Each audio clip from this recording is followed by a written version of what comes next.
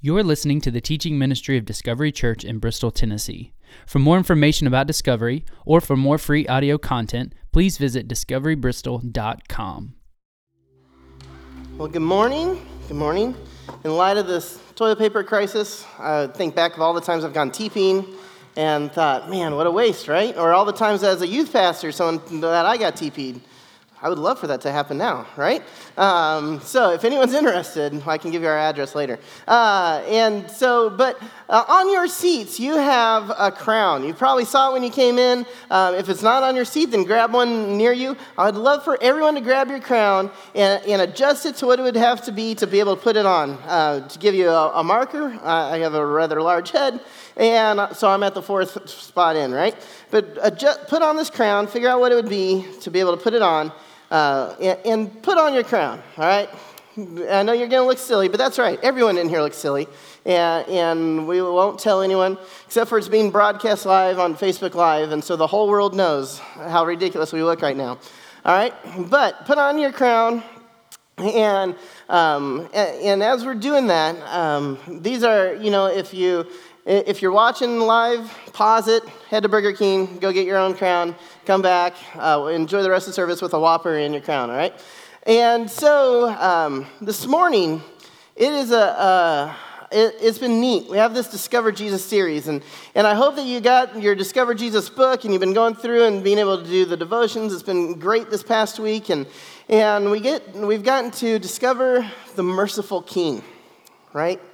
And so each one of us is a king or a queen in some way, right? There is something that you are the king or queen of in your domain. Perhaps you feel like you are the king of the house or the queen of the house. Henry, our 5-year-old, his name actually means ruler of the house. And I regret naming him that because I think he has taken that to heart, right? He feels like he's the ruler of our house. But maybe you are the king or queen of your home, of your domain, of your job. Maybe you're the top dog in your job, or at least in your department, or you're in charge of your classroom. Maybe you're the king or queen of your studies, that you nailed this one class and you got that. Maybe you're a king or queen of something as simple as just Mario Kart. Like, I'm amazing at Mario Kart, I know it, and I'll live it up, and I'm the king of Mario Kart. Maybe you're the king or queen in your kitchen. Nobody makes eggs as good as you, all right? Wherever this is, I want you to imagine, what are you the king or queen of? And then turn to the person next to you, to that king or queen, and don't touch them, but tell them what you're the king of, all right? What you're the queen of.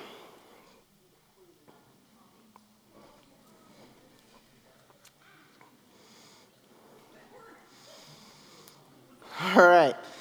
We're all kings and queens. I hope you could think of something that you are in your mind the pinnacle of. Maybe the pinnacle of your home, or you're an expert cleaner, or just something that you could look and say, I am the king of that.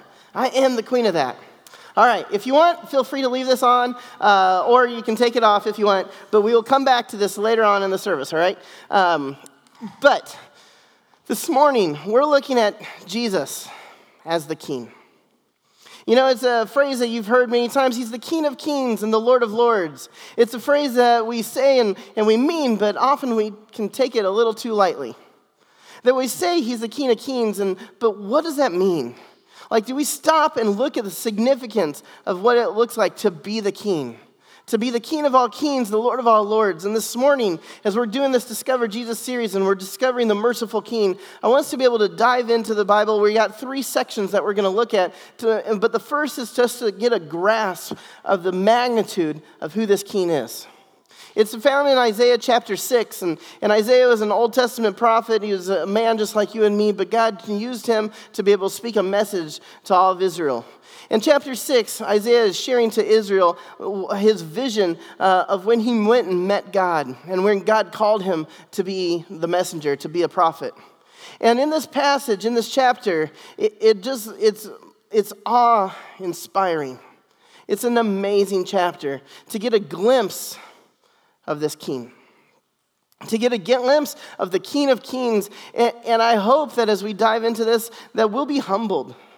That we'll see, as Isaiah does, that he feels humbled. He feels unworthy. He feels sinful. He feels dirty in the presence of the Lord because the Lord is that amazing. The King is that strong sitting on his throne. And so we're going to dive into this and be able to try to grasp who this King is. That we often see Jesus as just another man.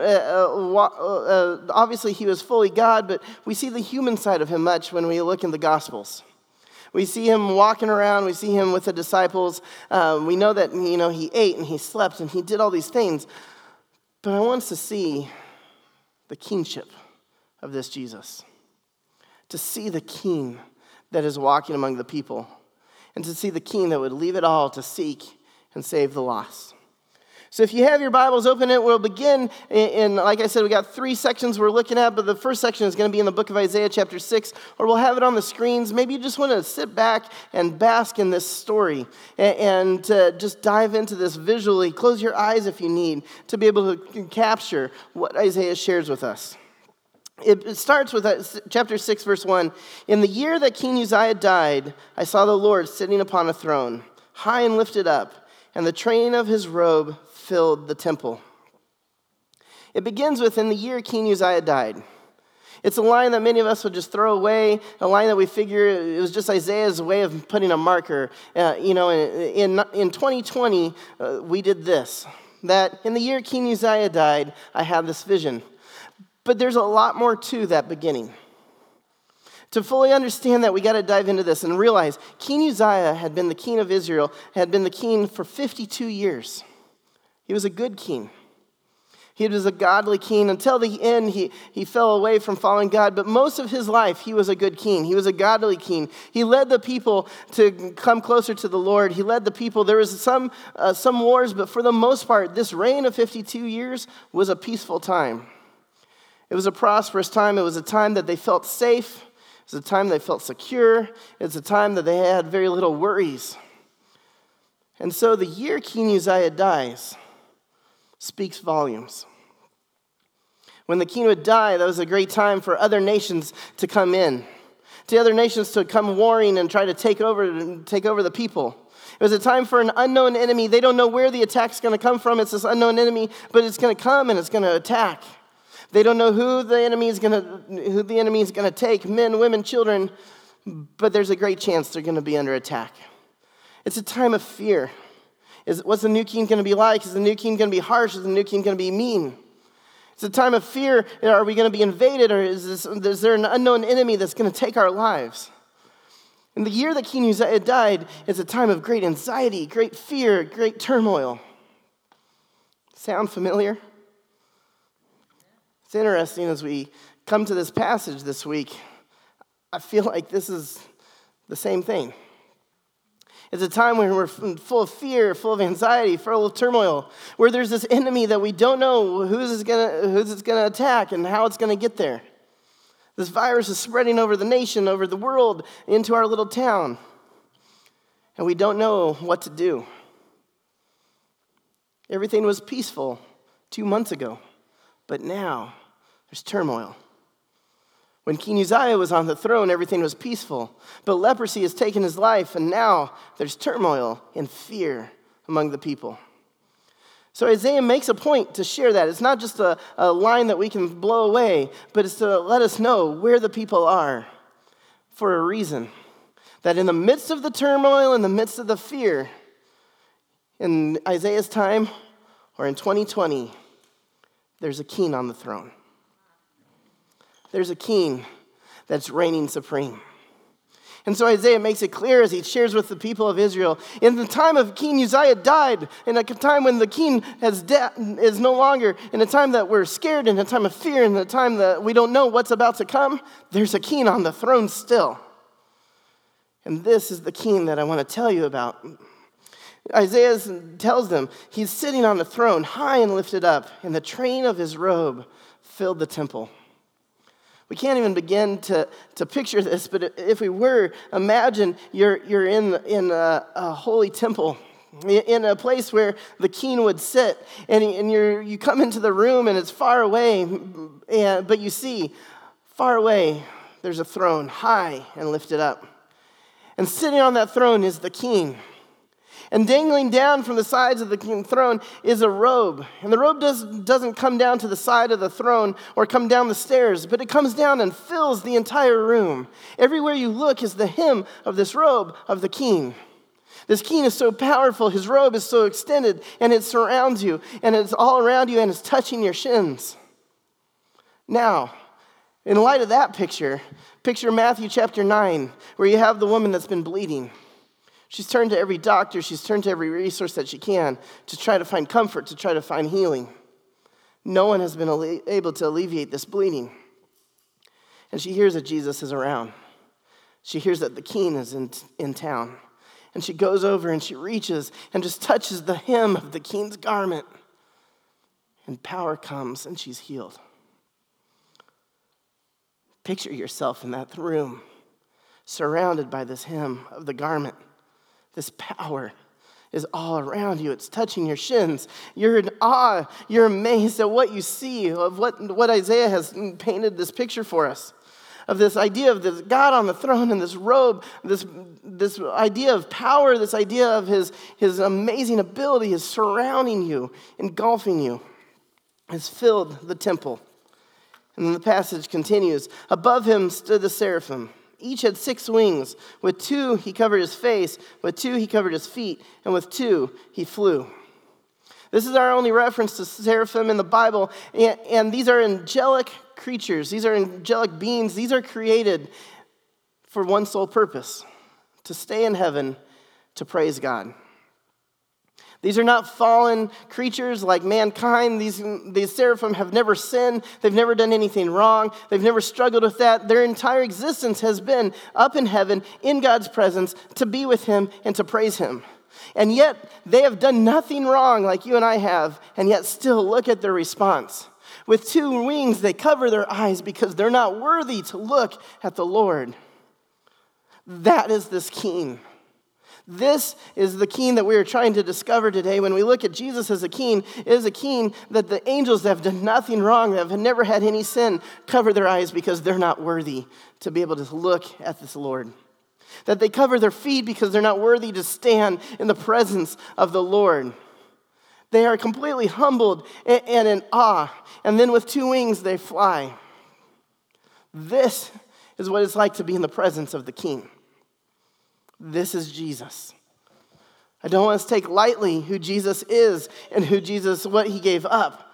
This is his throne. This is the king. And this is God's throne. And so the seraphim are there and they're flapping their wings. And it says, and one called to the other and said, holy, holy, holy is the Lord of hosts. The whole earth is full of his glory.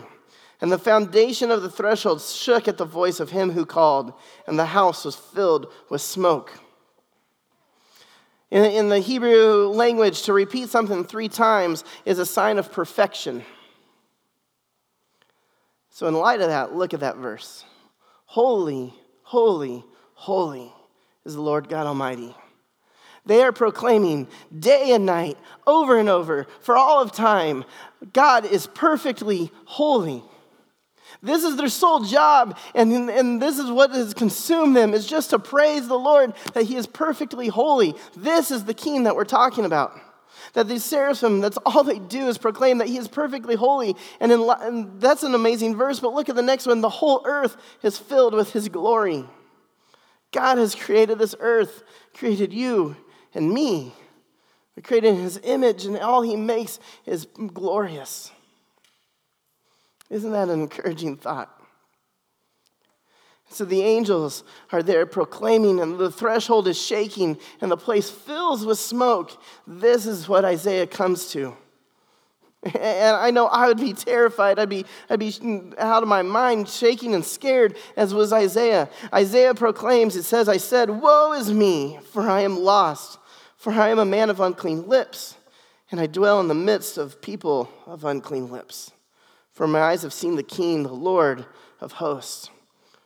Woe is me, I don't deserve to be here. Woe is me, I should just die right now. Woe is me, I'm a sinner and I live among sinners. And look at the perfectly holy God sitting on his throne. I don't deserve to be in here. I don't deserve to be able to feel his garment. I don't deserve to be surrounded by his smoke. I don't deserve to have the walls shaking and to be in his presence of the King.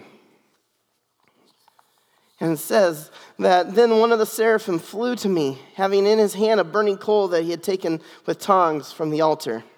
And he touched my mouth and said, Behold, this has touched your lips. Your guilt is taken away, and your sin atoned for. The altar, where that coal came from, is where the sacrifices would be laid. Jesus was the ultimate sacrifice. That he died on the cross, and he rose again as the sacrifice. And it says that because of that sacrifice in the story, they come and bring the coal and put it on his lips, and the seraphim says, your sins have been atoned for because of that sacrifice. Because of the sacrifice of Jesus, our sins have been atoned for. And so we can be in the presence of the King because of that. I share all this for us to get a view of the King. Isaiah was in the presence of the King, and Isaiah was convicted, and it led to confession. He knew that he had done wrong, and he confesses his sins, and the confession leads to a cleansing. And he can be in the presence of the King. And so I share this first passage for us to just step in to understand what it looks like to say Jesus is King. This is the best Isaiah could do to describe it in human words. I'm sure it's much more amazing and powerful than our words could even comprehend. This is the King. Now, take that knowledge and let's move on to Philippians chapter 2. To a verse that you might have heard before. It says, Paul talks about Jesus and says, who, being very nature God, did not consider equality with God something to be used to his own advantage. Equality with God, equal to be able to be on that throne, equal to be able to have that robe, equal to be able to speak and have the walls shake, equal to be able to fill with smoke, equal to be able to cleanse. He did not take that as something to be used for his own advantage. But get this, rather, he made himself nothing by taking the very nature of a servant, being made in human likeness. And being found in appearance as a man, he humbled himself by becoming obedient to death, even death on a cross. The King came down, became a man, and died on a cross. And you can ask, why would any king do that? When you see this image that Isaiah has of what the king was, that he was equal with God, of what that life was and what the existence was, that he was willing to leave that to come and be mankind for one sole purpose. That Jesus says, I came to seek and save the lost. To seek and save you and me. If you have your Bibles and you're flipping through, now flip over to the New Testament, Luke chapter 19. We're going to look at one more story. And I want you to keep remembering this king. Keep remembering this king seated high on a throne, that he left all that to be able to come and be among the sinners. Jesus has arrived at Jericho, and he's healed a couple of beggars outside of town, and word has quickly spread that this miracle worker is here, this great teacher is here, that everyone wants to see him, everyone wants to hopefully be healed, everyone wants to be able to see what amazing thing he's going to do, and so the whole city is abuzz. They know that Jesus is coming through, and so they've lined the streets, and everyone wants to see Jesus. Everyone wants to get close, maybe to be able to touch him, maybe be able to touch the hem of his garment, maybe be able just to catch his eye, to be able to be in the presence of this great teacher, of the Son of God. And so the city of Jericho is excited and packed the streets. And there's one man in Jericho named Zacchaeus. 19:1 says, Jesus entered Jericho and was passing through. A man was there by the name of Zacchaeus. He was a chief tax collector and was wealthy. He wanted to see who Jesus was, but because he was short and could not see over the crowd, he ran ahead and climbed a sycamore fig tree to see him, since Jesus was coming that way. You have Zacchaeus. He was a tax collector. It meant that everyone hated him because he was the one who would take their money. He was the one that would often say, you owe this much, and he would look up and see how much they owe, and maybe they owe 10 denarii, and he would then tell them they owe 13. And he would give 10 to the government and 3 to himself. And he wasn't just a tax collector. He's the chief tax collector. He's the top dog. He's one of the most influential government positions in all of Jericho. He's one of the most influential people in Jericho. He's one of the most wealthy, perhaps the most wealthy person. And he's created this wealth on the backs of the everyday worker. From stealing from them, from taking their tax money, from pocketing a little bit for himself, from every single person. The people hated the tax collectors. They looked down on them, they thought poorly of them, and especially the top dog. But if you ask Zacchaeus, what are you king of? What are you king of? Why would you deserve a crown? He'd say, I'm the king of Jericho. People fear me, people are cower to me, but people will do whatever I say. I'm the most wealthy man in Jericho. I'm the most powerful man in Jericho. I am the king of Jericho. I am the king of money. I am the king of power. I'm the king of all that you would ever want as mankind. I am the king. And he wants to see about this Jesus. Everyone's curious about Jesus. Some believe Son of God. Some believe just he can perform miracles. Everyone wants to see him. And so Zacchaeus is trying to get up with the crowd. And this is the one chance that everyone has to push back at Zacchaeus. He's a little guy, and so he's trying to make his way, and he asks to move, and everyone kind of blocks him out. They have no respect for Zacchaeus. It's just fear. And so they block him out, and Zacchaeus can't get up to the road. And so he's trying to figure out, how am I going to see Jesus? And he sees this tree.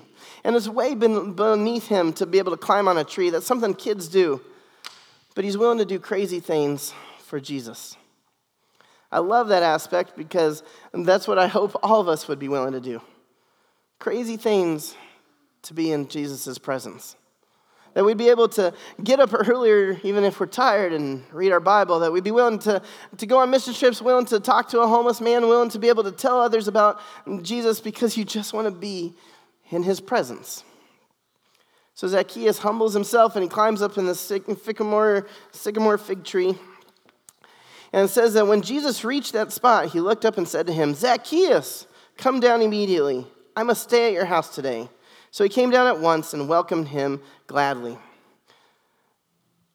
The people of the crowd, everyone's trying to get a hold of Jesus. They're trying to get his attention and having him look at him, hoping that he would stop, hoping that he would acknowledge him, and he finally does stop. But what for? To talk to Zacchaeus? Does Jesus not know who Zacchaeus is? Does Jesus not know that Zacchaeus is the tax collector, the chief tax collector? Does Jesus not know Zacchaeus is a horrible man? We hate Zacchaeus. But he called him by name, so it can't be a mistake. What is Jesus doing? And so they go to dinner that night. Jesus goes to Zacchaeus' house, and the crowd is still curious. The crowd still wants to see Jesus. They're out there lining the house, waiting for him to leave. And outside the house, they're complaining. They're angry. They're upset. It says all the people saw this and began to mutter, he has gone to be the guest of a sinner. They're outside judging Zacchaeus, telling stories about how he's robbed him and how he's robbed her. Complaining about him and maybe even starting to complain about Jesus. Why would Jesus do that? Doesn't Jesus know that I'm much more holy than Zacchaeus? Doesn't Jesus know that I would make a better dinner than Zacchaeus? Why didn't he come to my house? So the crowd is outside complaining, judging, bitter. But inside, Zacchaeus is meeting the king. Inside, while the setting is different and the circumstance is different than that of Isaiah, the end result is the same. Zacchaeus and Isaiah are humbled in the presence of the king. Zacchaeus and Isaiah are overwhelmed. And I believe that there was probably confession as there was with Isaiah. And confession there was conviction which led to confession. And confession led to cleansing. And we see that Zacchaeus is a different man afterwards. That in the midst of this dinner, in the midst of whatever conversation they had, I feel that Zacchaeus had to have been convicted in the presence of the king and gave over his life to the true king. We know that from his actions when they come out of the dinner. It says verse 8 says, "But Zacchaeus stood up and said to the Lord, Look, Lord, here and now I give half my possessions to the poor. And if I've cheated anyone out of anything, I will pay it back 4 times the amount." Zacchaeus knows the law of Moses, which is if you've cheated someone, you have to pay them 4 times. He's an understanding of this law. And he says, I'll pay anyone that I've cheated, which is everybody. I'll pay them back 4 times what I took. But then he not only understands the law of Moses, he understands the law of Christ. To love your neighbor as yourself. He says, I'll take a half of everything that I have. Give it to the poor. I'm going to give my crown. I was the king of Jericho, and I'm going to set that down at the true king. Jesus said to him, "Today salvation has come to this house, because this man too is a son of Abraham. For the Son of Man came to seek and save the lost." Jesus declares his mission statement right there. He came to seek and save the lost. That the people that are good, the holy people, are outside the house just complaining and judging, and he goes and he has dinner with the sinner because he's lost. Jesus came to seek and save the lost, to seek and save Zacchaeus, to seek and save those people outside, to seek and save the Pharisees, to seek and save the woman that was bleeding, to seek and save the woman at the well, to seek and save the paralyzed man that we talked about last week, to seek and save you and me. When we talk about discover the king, flash back to that throne room. Imagine that king that speaks and the walls shake. The angels are in awe that they won't even look at this king. And he humbled himself because he wanted to seek and save you and me and all of mankind. Of anyone that deserved a crown in Jericho, it was Zacchaeus. But he was willing to give that up and follow the true king. How about you? We have these crowns, right? We have these crowns that were to remind us of what are we keen of. And some of you might have had the keen of something important. Maybe it was a keen of something silly. But the reality is we all want to be the king of our own lives. The queen of our decisions. That we want to do what we want to do. And sure, sometimes we might pray over a decision or before a meal, but we often go to work and don't even think about God. We go to school and don't think about what Jesus would think of what we're doing. That when we're in our homes, with our spouses, with our kids, with our neighbors, with our coworkers, when we're at Walmart and trying to find the last bit of toilet paper, we're trying to pursue our own desires. We're trying to say that we're king and queen of our life. That's how Zacchaeus lived. And something at that dinner changed. And he was willing to let go of his crown and come and kneel before the king. And to place his crown at Jesus' feet. So this morning, each of you have a crown. And we're going to take a moment, and you can see all these crowns from first hour. That we came and laid our crowns at the throne. This is obviously not anything like the throne that we see in Isaiah chapter 6. I wouldn't even begin to imagine how we could have created that. But this represents the throne. Many of us are seated on that throne ourselves right now. It's time for us to get up and get off and give Jesus the throne of our life. And to lay our crowns at the throne. to lay our crowns at the feet of Jesus. And so this morning we have communion stations around the room, and I'm going to pray, and then I want to encourage you to come and lay your crown here at the throne first, only if you're willing to. If you're willing to say, Jesus, I want you in charge of my life. I want you in charge of my home. I want you in charge of my marriage. I want you in charge of my studies. I want you in charge of my work. I want you in charge of everything that I think that I'm in charge of, everything that I have become king, everything that I have become queen. I want to hand this over to you and let you be the true king. Jesus, will you rule my life? I want to follow you. And if that's the case, come and lay your crown and then go and partake in communion. Serve as a reminder of his death on the cross and his resurrection. To be able to come and say, we're taking our crowns and laying them at your feet. Thank you for dying on the cross for us, Jesus. If you will, pray with me. God, we thank you for your love and care. We thank you that you have come and died for us. God, each one of us feels like we're the king or queen of something.